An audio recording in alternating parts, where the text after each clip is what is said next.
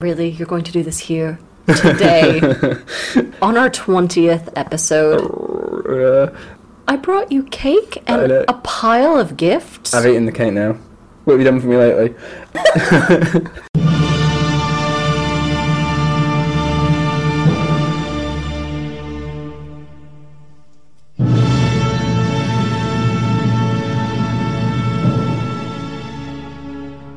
Welcome to Save Me From My Shelf, a literature podcast where we take classic tomes off their pedestal to make you less anxious about reading them.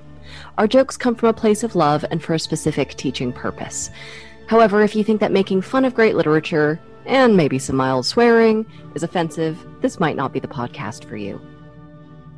Hello, you are listening to Save Me From My Shelf, and Slap and Tickle over here is Daniel. I'm sorry. After the last episode where you told me that phrase revolted you, I had to. Yeah, I'm trying to think of what's a kind of American version of that. The funny one would have been Intercourse, Pennsylvania. Over here is Abby. Right. As usual, I have to do all the heavy lifting. I feel like Slap and Tickle is something a bit weird, isn't it? Right, well, on that dynamic start, he's Daniel, I'm Abby. Welcome to our podcast. This is 20th episode. It is our 20th. What are you about to say? I was just going to say, this is going great so far. Yeah. In terms of announcements, I recently did a school visit for the podcast. Did you? I don't know why you weren't there. I thought I was there. Oh, how embarrassing for you. Yeah, I don't remember. Didn't make much of an impression, clearly.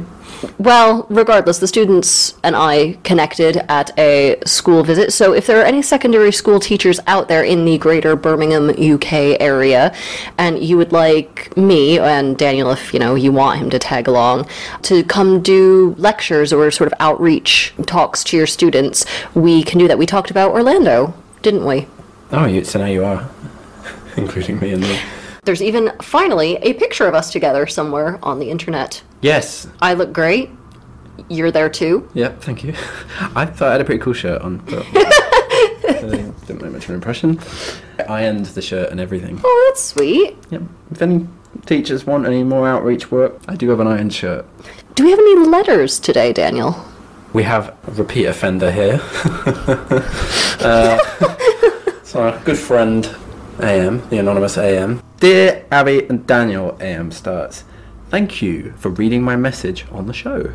It made me smile. Oh. I am not a celebrity, and I am certainly not friends with Tyra Banks. That's my favorite line. Of this. What did Tyra do to a you? bit of bad blood, I think. I don't know what's going on there, but whatever. But I did once run into that Richard Grant man in London in the 90s. And if memory serves, he held the door open for me. If we run into each other again and a friendship blooms, I will recommend your show.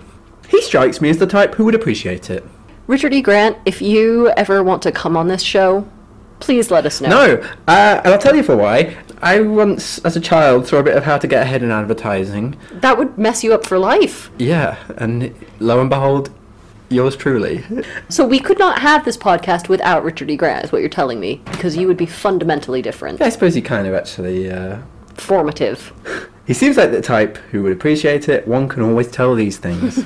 And now AM says, I did think of a suggestion. A Pilgrim's Progress.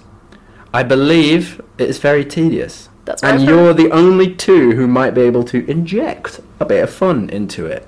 Oh, AM, you're probably the person who's going to make me read this godforsaken book. I think, yeah. And finally, a bit more complimentary stuff. I'll paraphrase here because it's making us blush. Abby has a good laugh, one that is definitely an ego booster for Daniel. AM suspects. I'm happy as long as I laugh at my jokes. I'm happy. AM, but it's nice when other people do. So that's good that you're entertained by that. So, yeah, that's lovely. Another lovely letter from AM. So, now we have an update on our corporate-mandated friendship exercise. So, at the beginning of this season, I revealed that Daniel and I do not like each other in real life.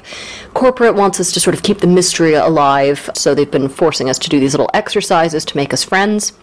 So this week, they realized that there is no greater bond than that between a girl and her horse. So, we put a little saddle on Daniel. I rode him around like a pony, and I did not appreciate your attempt to Bonnie Butler me. I don't know what that means. Gone with the Wind, little girl. who dies from falling off a horse. All right. Or like the kid in Barry Lyndon. Exactly. Thankfully, you weren't going that fast. So, Daniel, what is our text today? We're reading a historical novel, and we're back in friend of the podcast, the 1890s. Telegraph, bicycle, steamboats, industrial palm oil production. They're all prizing their way into every corner of the globe. Commerce, war, religion. Europe, it's eating the whole world up. What difference does that make to the good folks of Igbo land? You know, compounds need building, clan titles, they need to be earned, and there's a hell of a load of yams that need to be harvested. Well, we'll find out how it relates to the good people of Igbo land with today's text. Chinua Achebe's Things Fall Apart. Written in, I never say the day, do I? Written in 1956? the year of our Lord, 1958. So close. Yeah, thinking of Suez. So it goes without saying, we are about to spoil this text for you. The trigger warnings are colonialism, suicide, decapitations, infanticide, domestic violence, and, Daniel's note here, like the god of small things, we've got some more non-linear narrative. Would you like to do some background, please? Yes. Do you want me to say? I'm going to say that again. I like that. That was funny. Chinua Achebe, a 20th century Nigerian novelist, poet, and academic. He worked in Africa and America. He died in 2013. He was an Igbo, one of the kind of various kind of ethnic groups of Nigeria, and the novel's about Igbo, isn't it? Mm-hmm. Set in southern Nigeria on the eve of British colonization. This is actually slightly, I don't want to say spoiling it, but when the text opens, we don't know where we sort of are on the map. We don't even know when we are in the text, so we're a little bit pinpointing it because it's in the very last line of the book that we even find out where exactly this is. Yeah. So if you don't know who the Igbo are and where they live, it's not going to mean anything to you. No, yeah, the centre of their world is their world. Yes, exactly. Not, despite the impression that my Set the Scene gave, it's not the global metropole. Achebe, he was a big defender of using English as a writing, as a language for writing in African literature, because you could disseminate African culture more widely, and also subvert the language of empire. But there are other people in the kind of broad swathes of African literature that thought very differently. The Kenyan author Ngugi wa Thiong'o, he was like, no, don't do that. Stick to your own language. Screw the English. Yeah, his basic premise was that writing in English when you were sort of an African thinker or a thinker from somewhere else, that's just yet another example of colonialism. So his big thing is like, this is the last time I'm going to be writing in English. After that, if people want to access my works, they can access them through a translator, but like me and my voice are going to be more sort of authentically African and not sort of pander to empire. Yeah. So there's a lot of different schools of thought on colonies and what language they should be writing in, and I can see points for either side. Yeah, that both make sense.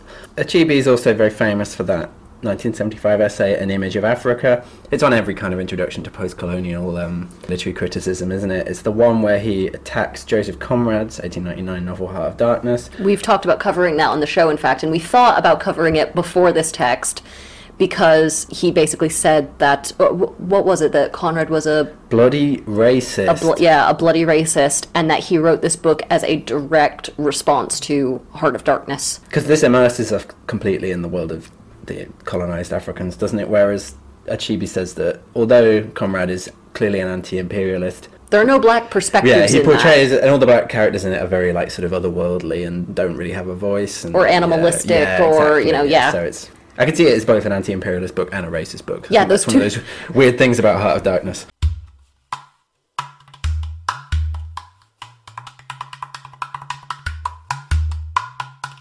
So the title of the book comes from W.B. Yeats's The Second Coming. And he starts with an epigraph from the poem, doesn't he? Turning and turning in the widening gyre, the falcon cannot hear the falconer, things fall apart, the centre cannot hold, mere anarchy is loosed upon the world. So that's a little bit of foreshadowing for us, I think. Yeah, I think we need a foreshadowing horn in this. That's a hell of a way to start a book. Yeah, it is. I'm interested in why he chose Yeats's poem.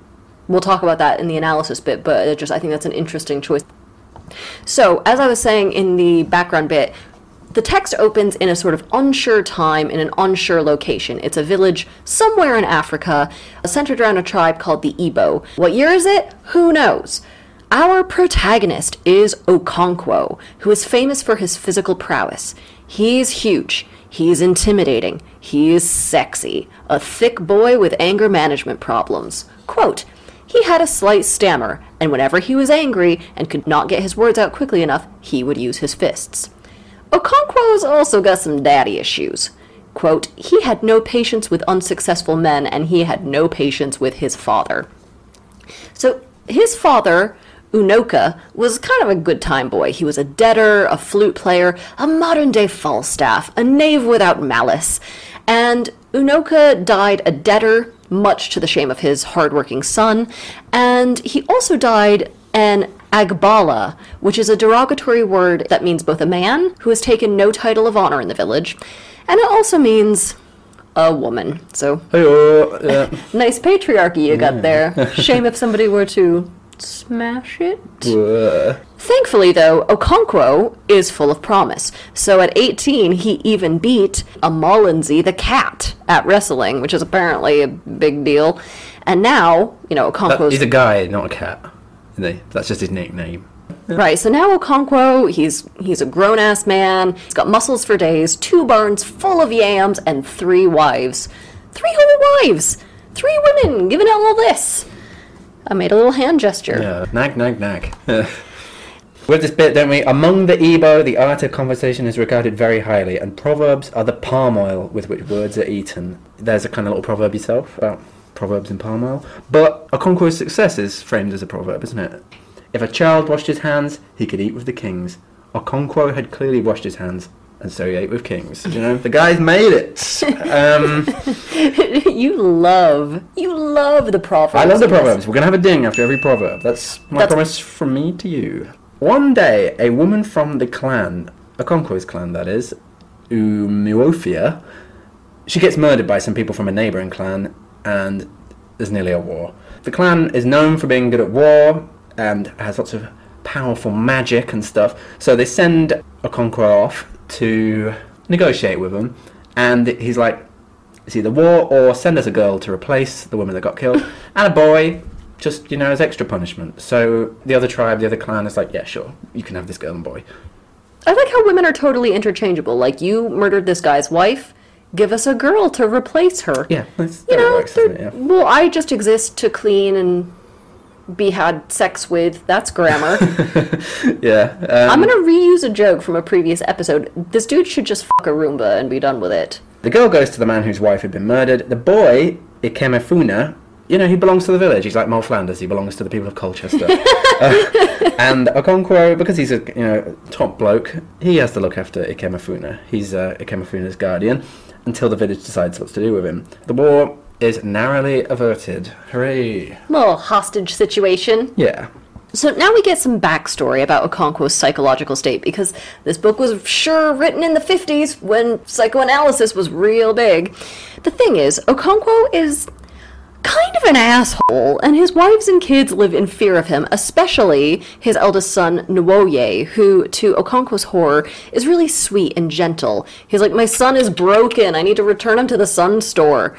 Obviously, Okonkwo's abuse is rooted in his own terror of being anything like his dad, so I'm going to say the thing that I have not said on this podcast in ages, which is, get therapy, sir. Ooh. I think we're going to need some sort of psychology sound effect. Thank you very much, Sigmund Freud. We also learned that Okonkwo's father, the sort of driftless layabout, died a horrible death of some sort of swelling illness, and he was abandoned by the whole village. In the evil forest. In the evil forest, yeah. The place where all the Romans get left to die. He basically left Okonkwo no wealth, so he had no start in life. And Okonkwo spent his youth working for this wealthy man with 9 wives and 30 kids. Ooh. And that was sort of his masculine ideal, so Okonkwo grew up wanting to emulate this dude. And Okonkwo's boss told him that, here's a little proverb, a little bit of a mythology here, Anike the bird says that since men have learned to shoot without missing, he has learned to fly without perching. I don't really know what that means. And he says, I have learned to be stingy with my yams. It means that, doesn't it? Okay, well, Yeah. those two things do not logically follow to my mind, but go on. So basically he's saying, like, look, I don't loan out yams to most dudes to get their start in life because they'll never pay me back, but you, Okonkwo, you're a trustworthy guy, you're an all-around good egg. You can tell a ripe corn by its look. Oh my god, Another there's so many proverbs. Double proverb. So he gives a bunch of seed yams to Okonkwo. I'm gonna warn you guys right now, yams are really the backbone of this story. Yes. So Okonkwo gets the loan, and through sheer hard work and a lot of bootstrap pulling up, he managed to become just king shit of fuck mountain. He repaid the guy back, and now he's just got barns and barns full of yams. We get It's a yam, a sweet potato. yes. Right. I think they're technically different things, but yes, more or less. Much, yeah. So after this, we get loads of yam husbandry stuff. So if for all of you who like your root vegetables, if that is a subset of our listenership, you will be delighted by this. The tuber section. Oh no! Okay. So it turns out wealth here is almost exclusively measured in yams because it's a man's crop. Only men grow This it. is a yams world. Yep, keep going. Quote, yam stood for manliness. Daniel, is that a I got that tattooed yam on in my- your pocket? Or- So we're kind of back in the present after having that little, rags to riches tale. Okonkwo, he is a big braggadocio type, isn't he? He swaggers around and he has no time for less successful men. He calls them women and things like that. I had a prefab joke here based on your wording. Okay. And then you didn't say the thing. You said specifically he is a self-made man. Okay. And I wrote, here's my little prefab. Self-made man. Nope. Okonkwo may well be a self-made man. It's a shame that he only had the asshole mold in his workshop. Okay. I kind of like that, yeah. Daniel, they can't all be winners. No, they can't. Yeah, okay, Okonkwo worked hard, but also he probably had the help of a favourable personal god, or chi. Then again, another proverb. When a man says yes, his chi says yes also, i.e. God helps those who help themselves. So, the clan are all like, you're great, you can be a diplomat, etc. You can be the guardian of Ikemefuna. Ikemefuna's now been here for 3 years. He's a bit homesick at first, the boy. What, the kidnapped child used it to stop war Yeah, from the war happening? booty boy. And Okonkwo's not the kindest of guardians. Like, What? he takes care of him, but when, this poor, confused kid, Ikemefuna, is really depressed from being, ripped from his home and family, and he won't eat, Okonkwo stands over him with a giant menacing stick until Ikumefuna finally eats. Can you find the phallus? Eat softly and hold a big stick. Let me just also say that this is probably about the 5th or 4th time in the novel that we have a little kind of episode that ends with Ikemefuna arriving in the village. That there's a kind of lot of different narratives that converge on this moment of Ikemefuna arriving. That's Well, it's a little bit like a fable itself where they keep repeating. I was Yeah. like, yes, we know Ikemefuna came to live in the village for 3 years. We know that. Oh, you're telling us again. So Yeah. it's a really interesting little narrative tick he has going on here. yeah, Ikemefuna is a kind of nexus point in the story.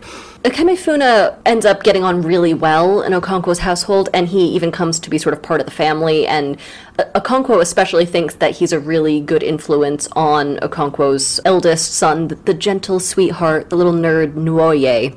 And Ikemefuna even ends up calling Okonkwo father. God, I hope that doesn't come back in haunting, horrible ways. Like Goodnight, Mr. Tom. I don't know what that is. Oh, it's really moving. I would not get your hopes up. Okay. Doesn't work out that great. So, Okonkwo, he has Ikemefuna there for 3 years, and Okonkwo starts getting a little too big for his britches, so his whole rags to riches Cinderella story made him really proud and haughty, and he even beats one of his wives during the Sacred Week of Peace because she didn't have his lunch ready on time. Oh my god, is he okay? Bear in mind that each of the 3 wives prepares him. So he's getting his lunch. He's just not getting all of it. Well, so this turns the village against him, as they're afraid he'll bring down a curse from the gods upon them all for him being so disrespectful during this holy week. So that's a hubris horn if I've ever heard it. It's that time of year again. The Feast of the New Yam. Comes around earlier every year. And the Umuofians have a big feast. This is what you're into this book for. Hooray, there's lots of good food in this, finally, so we've got some good food. Yam fufu, that's apparently some kind of like a frittery, koftery type thing. Yam fufu, vegetable soup. That's it, but there's a lot of it. Not much variety, but there's a lot of food out there. Okonkwo, he's on edge.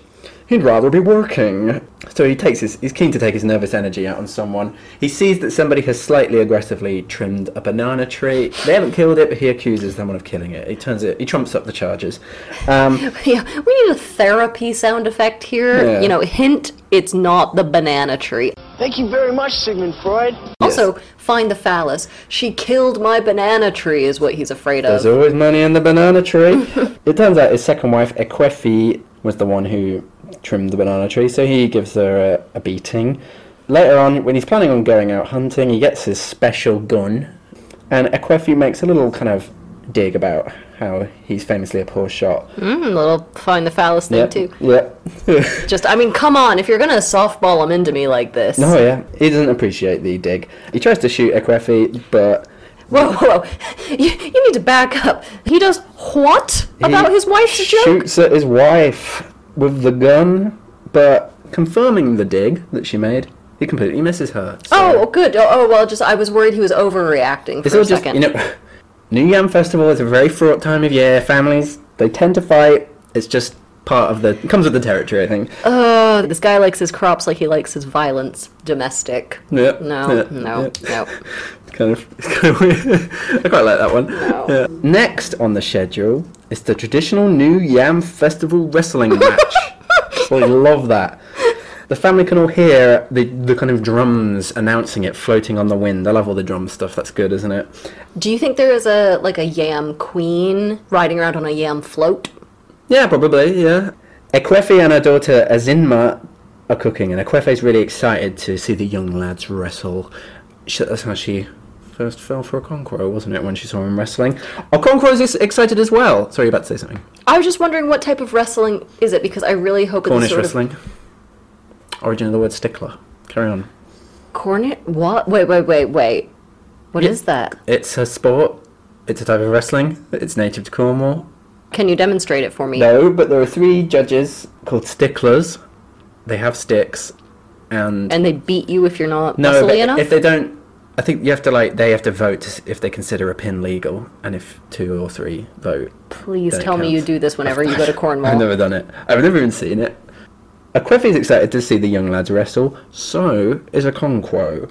It filled him with fire, as it had always done from his youth. He trembled with the desire to conquer and subdue. It was like the desire for woman. So that's something that probably needs unpacking. I don't... No, thank you. I don't want to dignify that with a queer reading. Things going on there. That's not healthy enough to get a queer reading. I will not acknowledge it. You can't only have the healthy queer readings.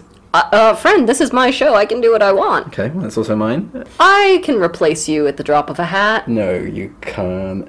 The drums play all day. Soon their sound is no longer a separate thing from the living village. It was like the pulsation of its heart. It throbbed in the air, in the sunshine, and even in the trees, and filled the village with excitement. Everyone's getting real horny and eating yams and watching wrestling. This sounds like every county fair I have ever been to. Yeah, but with marshmallows on the yams.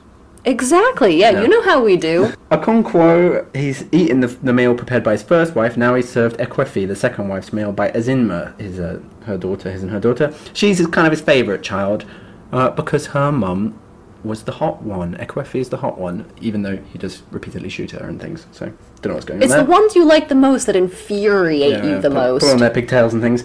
And Zima, it's the only kid that the two of them were able to have, him and his second wife. Like, he has a bunch of other kids with his other wives, but we kind of focus mostly on his middle wife, Ekwefi, and their one daughter. Yeah. So, once again, we get the repetition that for the last 3 years, Okonkwo has been taking care of Ikemefuna, and he's been treating him like a son now that, he's sort of over his initial homesickness. And Okonkwo has been teaching Ikemefuna, the art of controlling one's womenfolk. Ooh, important for every boy to learn. It's a lesson you have never learned. I am thoroughly ungovernable around you. Kemifuna picking up on this like gangbusters, right? Okonkwo's been trying to rope in his other son, his eldest son, Nuoye, and Okonkwo's been warping their minds with sort of violent, manly stories. Nuoye prefers the fables that his mother told him, the gentler stories. But he knows now that he's sort of going through puberty, these are, quote, for foolish women and children. Okonkwo, I want to tell you to leave your son alone before you ruin him, but you can't hear me because you're already over there ruining. Then, soon after this, Okonkwo gets some news. The village has finally decided what they're going to do with Kemifuna, his adopted son, his beloved boy. The Oracle decreed it's time to kill him. You know, Okonkwo goes to Kemifuna and's like, you're going to be going home. You're going to go live on a farm, yeah. Kemifuna. Okonkwo, Kemifuna, and a bunch of the other men from the town, they will head out into the forest armed with their machetes. I'm going to stop everything. We never say machete anymore, do we? We say machete. Why are we using some loan word when we've got a perfectly good cognate with in English? I don't know. Okay. Stop asking me this. Machetes, yeah, if one more person asked me that today. So what do they take? They take their machetes and... a pot of wine. Yeah, because God forbid we forget the picnic element of the child murder. They will walk through the bush. I love this bit. It's so quiet that they can hear the drums from a distant clan playing on the wind. That's kind of atmospheric. Kemifuna thinks about reuniting with his mother, and he sings to himself. He also notices that Okonkwo has withdrawn to the rear of the group. Another man raises his machete to kill Kemifuna, who turns around and notices and runs toward Okonkwo, shouting, "My father, they have killed me!" So it's a little Macbeth reference, isn't it, when they kill Macduff's family? Oh yeah. Okonkwo's afraid of looking weak, so he cuts the boy down dead. Nice! So... kind of hard to riff on this bit. Yep. Just pretend we said something hilarious here, but, you know, I don't want to go to hell, so... So Okonkwo goes back to the town, and Nuoye senses that Kemifuna has been killed, and, quote, something seemed to give way inside him, like the snapping of a tightened bow. Ugh, Nuoye, you're so sensitized. The last time he felt this way was when he was walking home from harvesting yams. By the way, the yam harvest is every child's favourite time of year. And he heard the voice of an infant crying in the thick forest, and then Nuoye had heard that twins were put in earthenware pots and thrown away in the forest, but he had never yet come across them. So he's disturbed by the kind of customs of his community. And Okonkwo was there trying to, like, bury his own trauma. In an earthenware pot. And he's like, what's a little foster son murder between a father and his other son? Stop crying like a little bee, Nuoye. Okonkwo gets sick after this, because he's the real victim here. But eventually he sees some of his friends to discuss the goings-on, and, you know, they're all like, hey, buddy, rough day you've just had. Take a little rip off this palm wine, you'll feel better. He does, because he is a crock of shit human being. So Okonkwo tells his friends that, quote, the earth cannot punish me for obeying her messenger. A child's fingers are not scalded by a piece of hot yam, which its mother puts into its palm. So a little proverb there, basically like, hey, well, the oracle told us to, so... don't blame me. Yeah, it's not my fault. The man upstairs. Or the woman... above my pay grade, mate. Yeah. Yeah. Then we hear that strange things are afoot. In a village nearby, an old man has died, and his ancient wife laid down next to him and willed herself to death. They also talk about how in some parts of the world, women have legal rights to the children instead of the husbands. Okonkwo, he thinks this is crazy nonsense. It's about as likely as the myths about people who have sex in any other way but missionary, or those weird myths about the chalk people, i.e. white folks. Just as Okonkwo is starting to get over Kemifuna, there's a new problem. His daughter, Ezinma, she's ill. Ezinma is Ekwefi's only child after several stillbirths, and she's kind of indulged. She even gets to eat eggs. I kept trying to think of a joke here, but there's nothing funnier than, first of all, the face you're making, and secondly, just the... It's serious. I don't think it's funny at all. I think it's serious. So, Okonkwo and Ekwefi look after her, nurse her back to health. We also have another kind of sort of village scene, a trial. And the trials are run by the Egwugwu, that are kind of masked spirits of the clan. Okonkwo's wives, and perhaps other women as well, might have noticed that the second Egwugwu had the springy walk of Okonkwo, and they might have also noticed that Okonkwo was not among the titled men and elders who sat behind the row of Egwugwu. But if they thought these things, they kept them within themselves. The Egwugwu with the springy walk was one of the dead fathers of the clan. He looked terrible with a smoked raffia body, a huge wooden face, painted white except the round hollow eyes and the huge charred teeth, blah blah blah. The point is, it's some kind of like, the spirits of the clan, secretly it's just the elders, whatever. That's a good bit, I thought. They come in to do their legal system sort of deal Yeah, there. yeah. They give hand judgment down, yeah. So one night, as everyone is hunkered down in their homes, eating dinner and telling stories and doing whatever you do in the evening, Chielo, a priestess, speaks a prophecy to the whole village. She says Okonkwo's daughter, Ezinma, needs to visit the oracle immediately. So Chielo takes Ezinma away into the night, and obviously the girl's parents are like, what the hell is happening? So despite them being forbidden from coming with them, Ekwefi, the second wife, follows the two of them through the night as they quest up the mountain to see the oracle. Now, I want to point out something here. The author makes a point of saying that Ekwefi, who's hiking through the woods after her daughter, she really needs a sports bra, apparently, and that she has to hold her big boobies flat to her chest while she ran to keep them from being too noisy. Now, do boobs make a lot of noise? My big bosomed listeners, could you please write in and let me know if that's a thing? So anyway, we have this chapter where it's just this absurdly long, intense trek through the darkness at night. The priestess and Ezinma disappear into a cave where Ekwefi can't follow them. So she It's the Oracle's cave, right? Yes. Yeah. So she sits outside in despair and is relieved eventually by Okonkwo, who has followed them as well. And he's like, honey, go home and get some sleep. I will wait for our daughter, and just whatever the fuck is happening inside with the Oracle. This is a rare bit of good parenting from Okonkwo. Yes, it is. And Ekwefi remembers, even though, look, okay, he may have tried to shoot her. He may have beat her over a banana tree. She didn't, in fact, kill. Bygones are bygones. He was a hot wrestler once, and he did one nice thing for her. So she remembers why she fell in love with him. So eventually, the priestess returns Ezinma to the family's compound, but she doesn't say what the hell is going on, and everyone goes to sleep. Does this ever get resolved? No. We never find out what this was all about. Just tremendous. I've always said that I want books with more nighttime marathons and less resolution. I've always said that. I've said that from the first episode. I think I've said that every episode. The resolution is that Ekwefi and Okonkwo have a sort of moment of... Do you think he followed the rekindling. sound of her flapping boobs? Maybe, yeah. It's like... I just like Odysseus and the Sirens.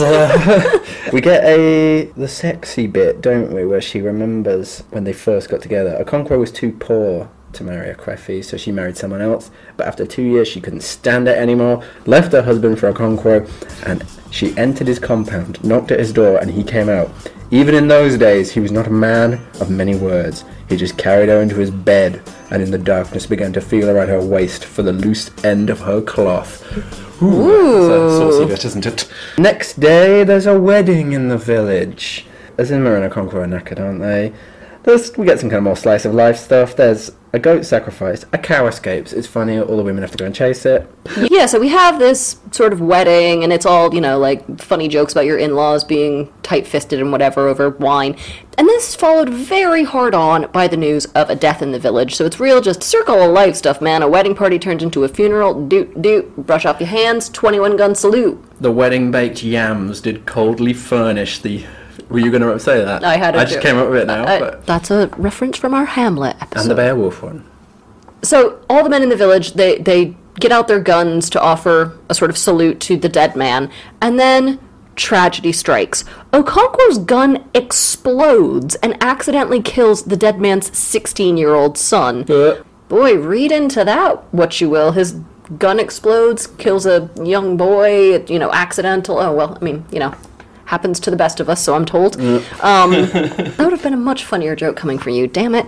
Okay, so Okonkwo is guilty of committing a, quote, female murder. So basically, he's accidentally killed somebody. He and his family are banished from the clan. They've, basically put up a Polaroid of him like he's at the bodega and he's banished for life. So they have to flee in the middle of the night with whatever they can carry, and in the morning, men from the village come by and they burn all of Okonkwo's wealth and estate to the ground, and they slaughter all of the animals. They don't do this out of anger, they do it because the Earth Goddess commands it so they can purify the tribe again. It's not me. Kill guy in the clan. Sorry, but we're going to have to burn down your house. It's basic practice. I like the idea of these jerks being like, the tribe needs to heal as they put a stick of dynamite in a goat. The men feel sadness for the loss of their friend Okonkwo, and they do sort of wonder about the justice of all of it, but you can't argue with the gods. Here's a proverb that Daniel made sure I had to say. Quote, if one finger brought oil, it soiled the others. Okonkwo and the gang, they arrive in his mother's native village, which he calls his motherland, doesn't he? So it's a different clan as well, isn't it? His maternal uncle, Uchendu, is there to welcome him. Despite all of his efforts, he now has to start from scratch. Oh no, my yams. Yeah. A man could not rise beyond the destiny of his chi. The old saying of the elders that if a man said yea, his chi also affirmed, it ain't true. Okonkwo is a man whose chi said nay despite his own affirmation. So, God doesn't always help those who help themselves. The proverbs are going wrong, that's a bad sign. Uchendu gives Okonkwo a bit of a pep talk / telling off. He's like, come on, get over it, it's only 7 years, and remember the local proverb, mother is supreme. You can always rely on your mummy. No, sorry, I gotta stop you there, Daniel. That is a whole different branch of therapy. We have not worked through the daddy issues. Yeah, but now we're in the motherland, It's all about mummies. No, you are crossing the streams. This poor, confused boy, he's gotta tackle the daddy issues. No, it's about the mummy. Thank you very much, Sigmund Freud. Just gonna say it again, the proverbs are going wrong. Things are starting to fall apart. It's like, Jenga with humans. So 2 years later, Okonkwo's still in his mother's home village, and some of Okonkwo's friends from his original village come to visit, and they report distressing news. A nearby town is, quote, no more. A white man on an iron horse had come. It took me ages to figure out what they were talking about, because they just say iron horse. They mean a bicycle, but they obviously... That's doing a bike noise. I mean, not all bikes have bells. Could you not have made the sound of the pedals and the wheels whirring, please? Not all bikes... That's mental. I'm going to do the bell. Not all bikes have bells. No! I never had a bell on my bike growing up. If people say, what noise does a bike make? You're not going to be like... You're just going to be like, ding ding. You're mental. So, at first, Okonkwo doesn't understand what they mean with this white man. He thinks they're talking about somebody with albinism.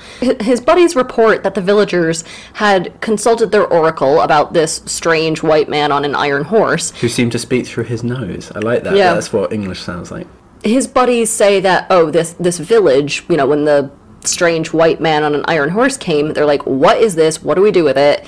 So they consulted their oracle, and the oracle said that this white man would only bring destruction to them. So they decided to kill him. Come on. What? They tied his iron horse to the sacred tree to stop it running away and telling others. That is cool.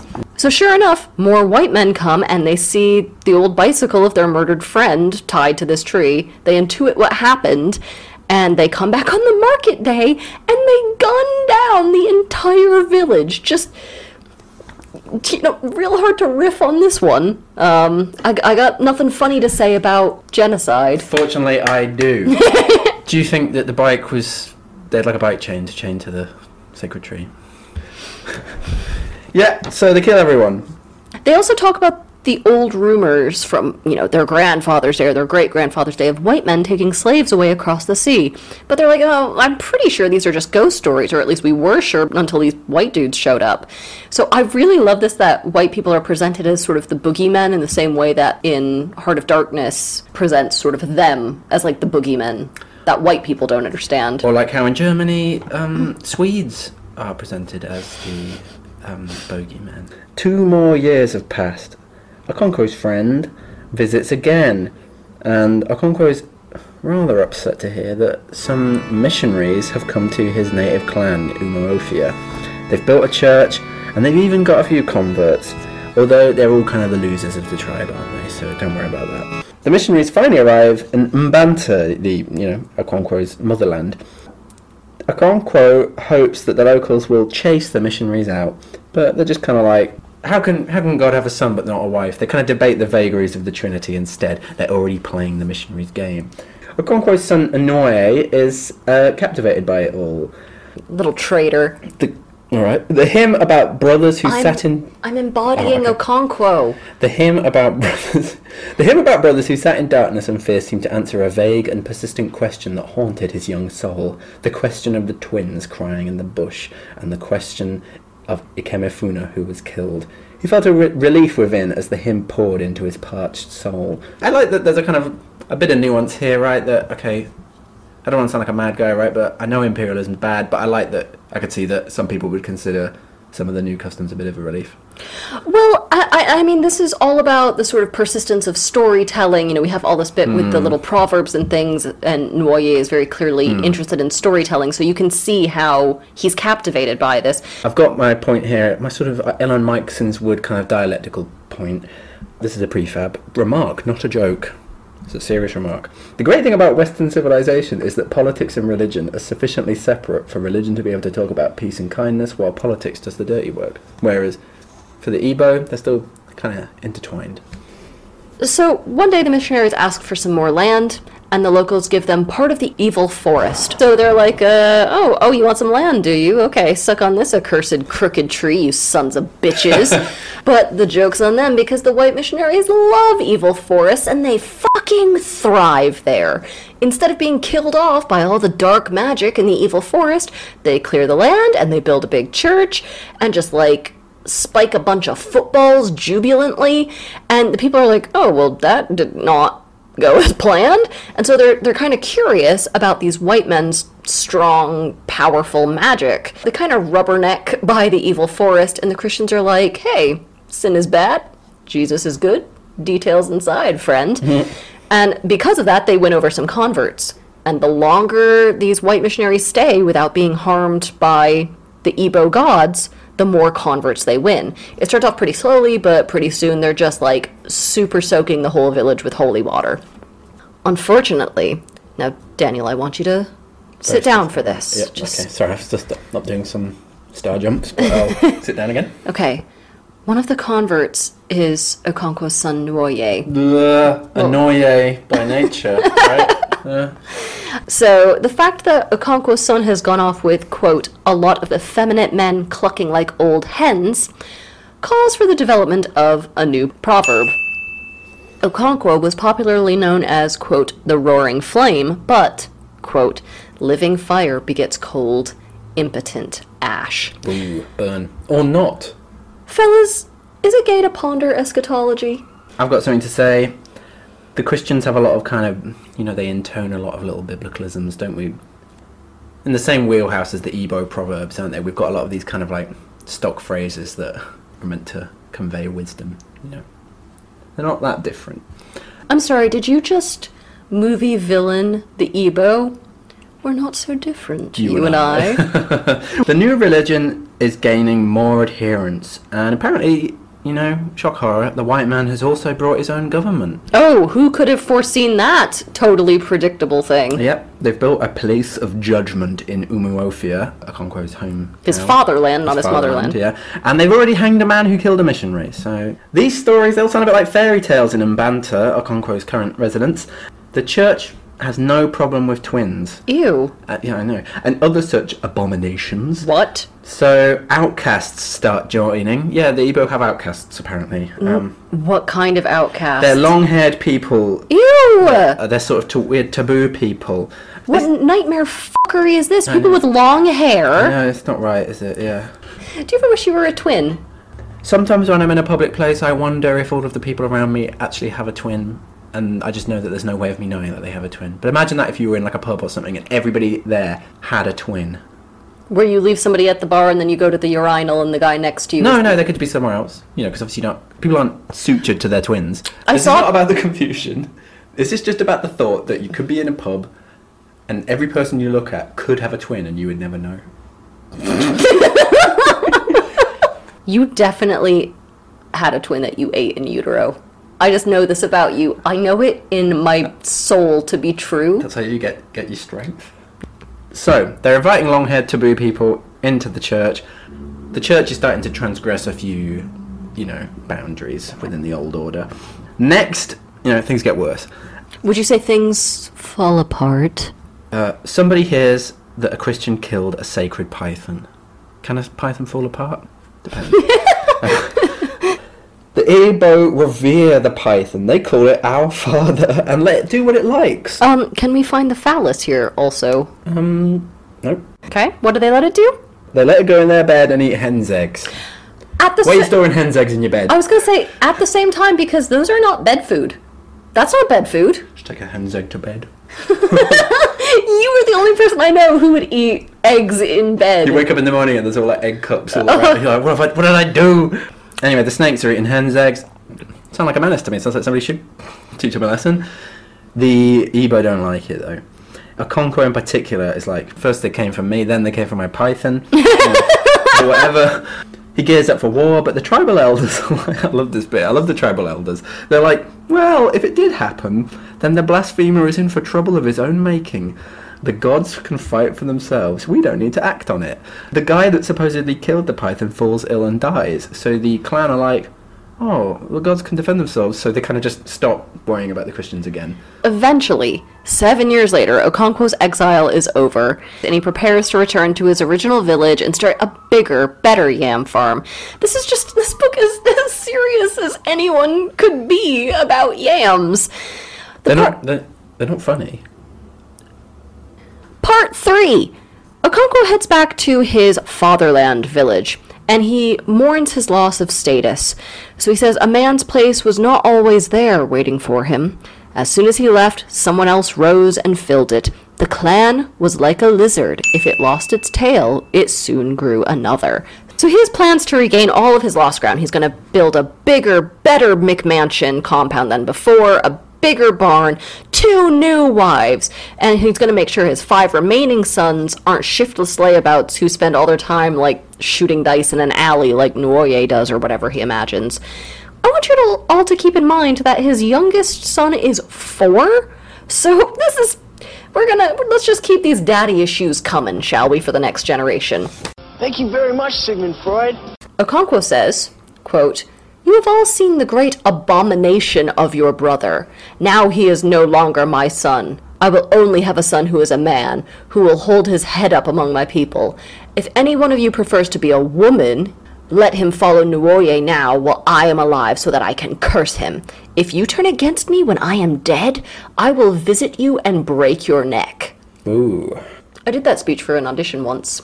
Did not get the part. Okonkwo was also surprised by how ingrained the white colonists have become with all their new laws and rules.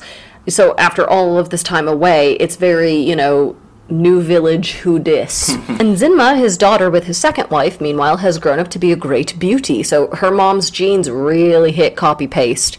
But Okonkwo won't let her marry until they're out of exile.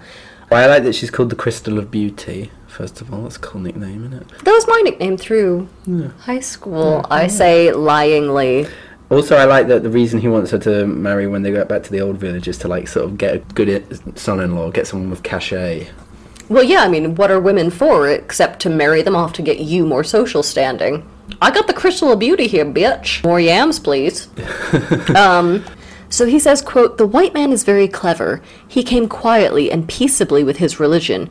We were amused at his foolishness and allowed him to stay. Now he has won our brothers, and our clan can no longer act like one. He put a knife on the things that held us together, and we have fallen apart." Title klaxon. Oh, that's classy.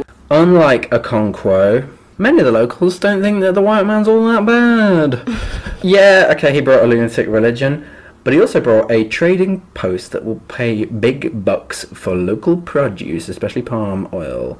People are getting pretty rich. Can we just talk about that? Okonkwo is mostly mad that he is back and people are too busy talking about getting rich and not paying attention to him because he is just the Queen Jezebel of attention whores. Oh, yeah. Well, he's like, nobody's thrown me a feast in 8 pissing minutes. I've been gone for 7 years. So people are getting rich. Some of them don't even really mind the religion. Mr. Brown, the missionary, he's alright. He meets the locals halfway on their customs. He has a little... Go on. Mr. Brown's the first white man to get a name, so in terms of narrative, we can see him being humanized and integrated and even titled with respect. So I think that's important. Names are important. Yes, yeah, well, exactly, because he has a debate with one of the village elders, Akuna. Akuna's like, well, in the Ibu, we do have a supreme god. He's called Chukwu. He created all the other gods. And Mr. Brown's like, well, here's a thought. Why don't you get rid of the other gods and just keep Chukwu, but call him the Lord thy God? You know, so the two cultures are starting to kind of articulate themselves through each other's eyes. Mr. Brown opens a school, and some of its alumni go on to be clerks and other minor officials. And Woye, now called Isaac, has gone off to teacher training college. She's doing this PGCE. Okonkwo is not happy about this. Fellas, is it gay to have a profession? So Mr. Brune gets sick and has to go back to the UK. Oh no. And he is replaced by a Mr. James Smith. And he's given a first name, not just a last name. So I haven't quite worked out why that is, because Mr. James Smith is a real prick. But he's just a real unwavering, fanatical guy. He's sort of a foundling of John Knox, who thinks that Mr. Brown was just too soft and too willing to compromise. So Mr. Brown was all about the sort of the quantity of converts. Mr. Smith, he's all about the quality. Because he really amps up his game, this produces a lot of zealotry among the converts and leads to a lot of fights and tension. You thought it was bad before, it's real bad now. Eventually, and Daniel's not going to like this quick summary because I zoom over a lot of stuff. Eventually, the village is properly divided and the anti-Christian half of it burns the church to the ground. No, come on, you can't skip that. One of the converts demasks one of the Egwugwu. That's a big deal, right? He pulls the mask off one of the supposed spirits of the clan, and that's what causes them to torch the compound.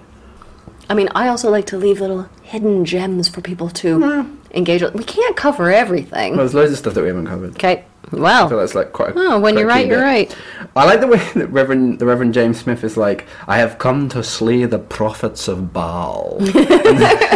There's no explanation of that, in the same way that Achebe doesn't bother explain any of the Igbo stuff. But it is slightly alien. Exactly what I'm saying, that's a nice detail where you could see, if you didn't know, well, I'm not 1000% sure what that is, but it sounds intense, but what does it mean? Yeah. Much in the way that Okonkwo would be like, okay. Well, it's got gravitas. I'll give it that. But we're like that when the Igbo say stuff. They're like, Agabala says this, and you're like, sure. Yeah. But I like that though. Both cultures are sort of rendered strange. Okonkwo, of course, he had a hand in the hoo-ha. He was probably first throwing the torch at the church. And he's like, finally, I'm back in the saddle. Did a little arson, feeling like a man. Arson about. It's not my joke. The district commissioner sends for him and some of the other kind of clan elders. And they're like, yeah, we'll go to court. Yeah, we can make our case. Your Honor, permission to be masculine as fuck, thank you. I'll allow it. So they turn up at the courthouse. They're quickly arrested. Your Honor, the only thing I am guilty of is having boulder-sized cojones, and for that I should be celebrated and rewarded. They're fined 200 bags of cowries for the destruction of the church, and they will be imprisoned until the fine is paid. Sorry, measuringworth.com, what is cowries into yams, please and thank you? We'll have to write to them and... You didn't look it up? I know they have it, they're very good. I like to leave a few gems, a few hidden mysteries in the text. And the court messengers tell the clan about the 250 bags of cowries that they've been fined. Yes, the messengers are a little cheeky 50 bags of cowries themselves. Corruption. There's a bit of a whip round in Umuofia to pony up the cash. Okonkwo... they did a Kickstarter. Yes, exactly, yeah. Okonkwo is royally miffed and his family are distraught. Azinma has even come home from a 28-day trial period with her future husband to look after a dear old dad. I think that's... Azinma's getting married. Who knew? Okonkwo lies on his bed and mithers about all of the weak links in the clan. He heads to the town centre and makes a stirring speech calling for war. We have a proverb. It's already been in it. I don't think we said it, but we have it again. Whenever you see a toad jumping in broad daylight, then you know something is after its life. You're all here, listening to me, ergo, our clan is in danger. Yeah, because notorious wallflower Okonkwo never swings his dick around. But he's talking about the rest of the clan, the fact that the clan even came to hear his speech. Their clan all worshipped him. This is BS. They would listen to anything he said from any point in this narrative. Well, come on. Maybe if they had more people critiquing his rhetorical powers, he wouldn't be able to exert the authority that he does. But well, I'm just a humble country yam farmer. Court officials turn up and Okonkwo confronts them. The top official is like, the white man, whose power you know too well, has ordered this meeting to stop. Old anger management issues. He's starting to see red, and that Kill Bill siren is going off. Okonkwo grabs his matchet, decapitates the guy. Healthy. Yeah, well, for Okonkwo. He's working through some You stuff. just do the other guy. The other officials run off, and the Umuofians, they don't do anything. And Okonkwo's like, well, I've been left high and dry. No war. I have all this daddy issues stuff to work through via my matchet. I feel like if I discovered that Ho Chi Minh had daddy issues, I still wouldn't question his anti-imperial struggle. But when you put it like that, I sound like an asshole. Yeah. The next day, the district commissioner and a bunch of armed soldiers show up at Okonkwo's compound, but he's gone. The soldiers ask some local men to take them to where Okonkwo is hiding, and they all stumble around until they find his body hanging from a tree. I can't think of anything funny to say. This is not a funny book. Okay.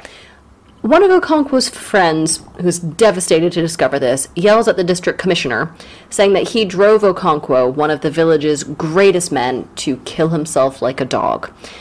But the district commissioner, he's not paying attention. He's already too busy thinking about the great book he's about to write, about how he's going to be a rat-ass colonizer, and he thinks Okonkwo's death would make for a great chapter. Maybe not a chapter. A paragraph. That's about right. And he plans on calling the book, quote, The Pacification of the Primitive Tribes of the Lower Niger. The end. Well. That's such a devastating ending, isn't it? Yeah. Hard to put a bow on this one, Daniel. Oh, that was great fun. Casting. Was it fun? Yes. You having a good time? Yes. White man? Okay, so I'm going to start with the director. You know the film we assigned to our students, I Am Not a Witch? Yes. Rungano Nioni, I would love her to direct this because she handles fable and the sort of intersection of the Occident and Orient really well. So she gives everything this sort of like strange, surreal feeling. So I think the bits where they talk about the chalk people and the bicycle would be done so well. Just visually, it'd be cool as balls. And I was thinking of the perfect actor to play Okonkwo. Jimon Hunsu would be perfect for this, and he never gets leading roles. I know you know him. He was Maximus's friend in Gladiator. He's been in like loads of stuff. You know Jimon Hunsu. I've never seen Gladiator.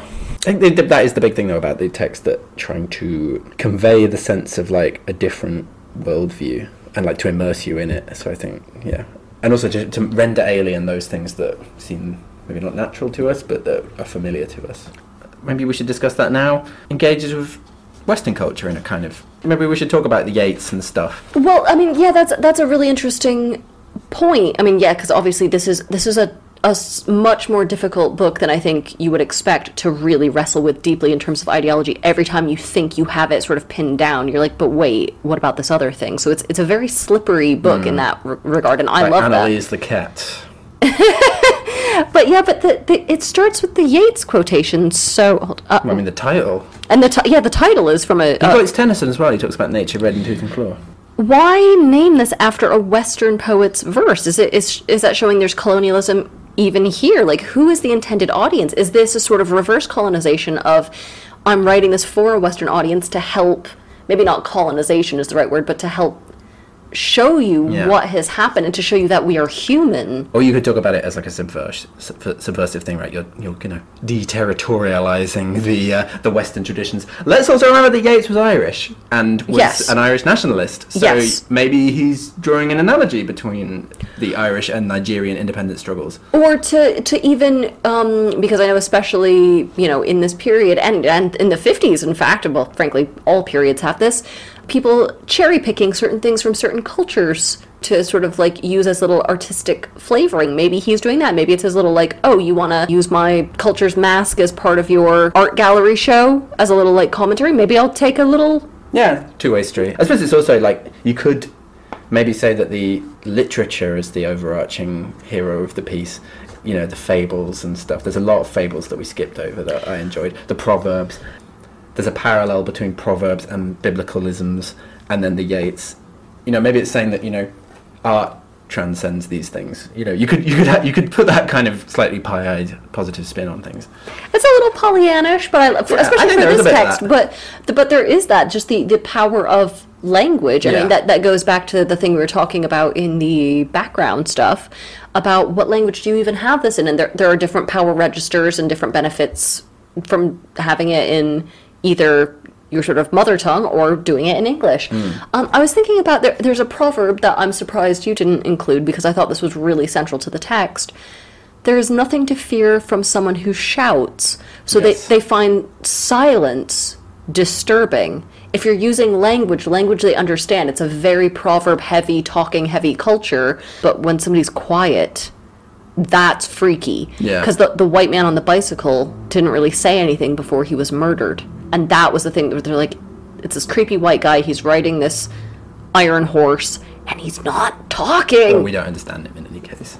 I was thinking about the proportion of this book, because most of the book happens before the colonizers even get there. Yeah. So most of the book is them just sort of, it's like slice of life stuff. Yeah, I like all that stuff. You know, it's establishing their own culture and struggles and psychology and whatever. We get all the big rites of passage, don't we? Weddings, funerals, births, blah, blah, blah. Yeah, exactly. It really embeds us. And then the white people come much later, almost in the last quarter of the book, frankly.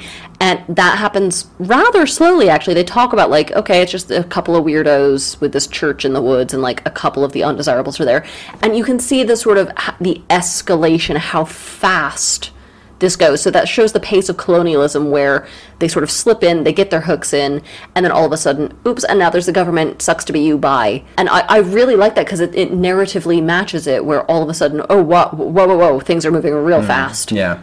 The funny thing is that the Klan don't even really understand the character of British rule, because they're so much focused on, like, notables, aren't they? They're so much focused on, like, men with titles, that when Mr. Kiaga and Mr. Brown and even, like, the Reverend James Smith turn up, they're like, well, he's just a weirdo. But the point is it's an institutional power. It doesn't really matter about individuals.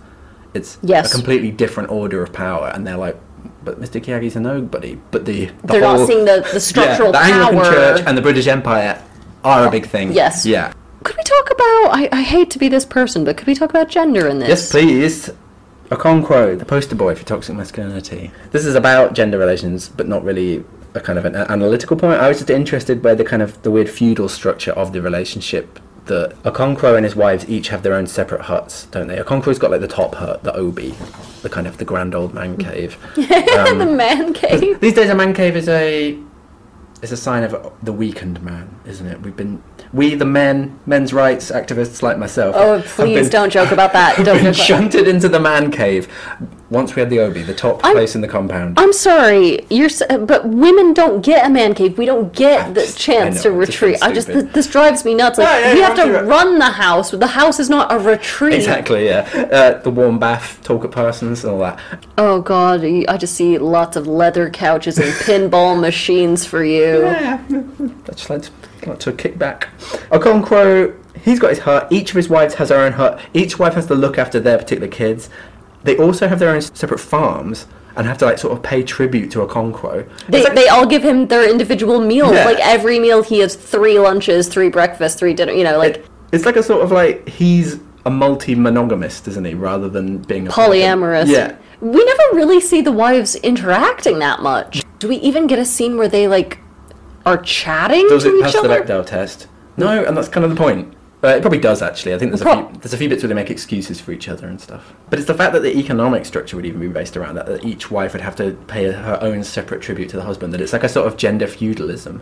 The book doesn't really get into this, but I'd just be interested to know, sex wives. You have 3 wives. Is it, like, on a rotating schedule, or do you go with the favorite one? Is it because they never talk about the prestige of the wives, about who gets him on what night? I don't know. That just seems like pretty tiring for the bloke.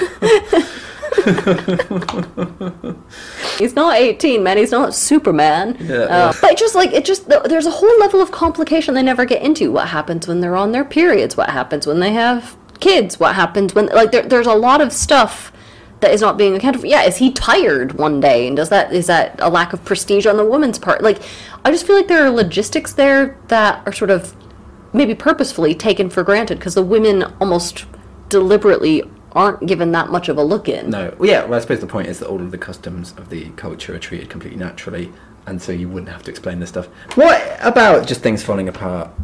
What falls apart? Is it purely because of the British Empire that things fall apart, or is it implied that the system itself has its... Yeah, I was wondering about that because it already seems doomed to fail. Well, I mean, just the Conqueror personally seems. But he had, his beloved daughter is always seemingly on the verge of death. His gun goes off. They talk about the vagaries of certain harvests and things like that. It feels like everything is sort of always teetering on a knife's edge. So even if you're lucky enough or hardworking enough to build up this life from nothing, it's always like one bad day away from it all going away. Yeah. Okay, so here's some advice, which I just decided to... Hit me up, tell me what the advice is, please. So my advice is to pay attention to naming conventions in books. We have a few bits where some people are given more names than others, and Nwoye changes his name halfway through the books. Names always equate power, so people who are able to sort of rename people, or like who is given a name and who isn't, that's really important. These are important power dynamics, not just in literature, but in life, so pay attention to them. You've got a clue. I've read it. It's a good clue. Oh, you've actually said this. Just ignore me. Read the clue. Oh no, I want to get your notes, friend. You were geared up to critique me. It wasn't a criticism, I just didn't realise you'd referenced the cat thing. But you have. Okay. Press on, I think. Our clue to the next episode. It's another text written in the 1950s. Set someplace hot, about a lot of daddy issues and masculinity problems. Big daddy issues. With loads of children being insulted. And there's another character in this called the Cat. Something the Cat. So please write into our email or tweet us, subscribe wherever you listen. What are you dummies going to do? Read books on your own? I don't think so. Do it. Thank you. Any not afterwards, or is it over? I don't know. You got anything to say? No. Thanks for listening to Save Me From My Shelf. Our music is The Overture to Don Giovanni by Mozart, and cover art is by Catherine Wu. Our thanks to Aston University's Centre for Critical Inquiry into Society and Culture for funding the startup of this podcast. Contact us at savemefrommyshelf@gmail.com or at smfms_podcast on Twitter. And do not, I'm going to remind you, do not forget to rate, review, and subscribe. Do not forget. Thank you.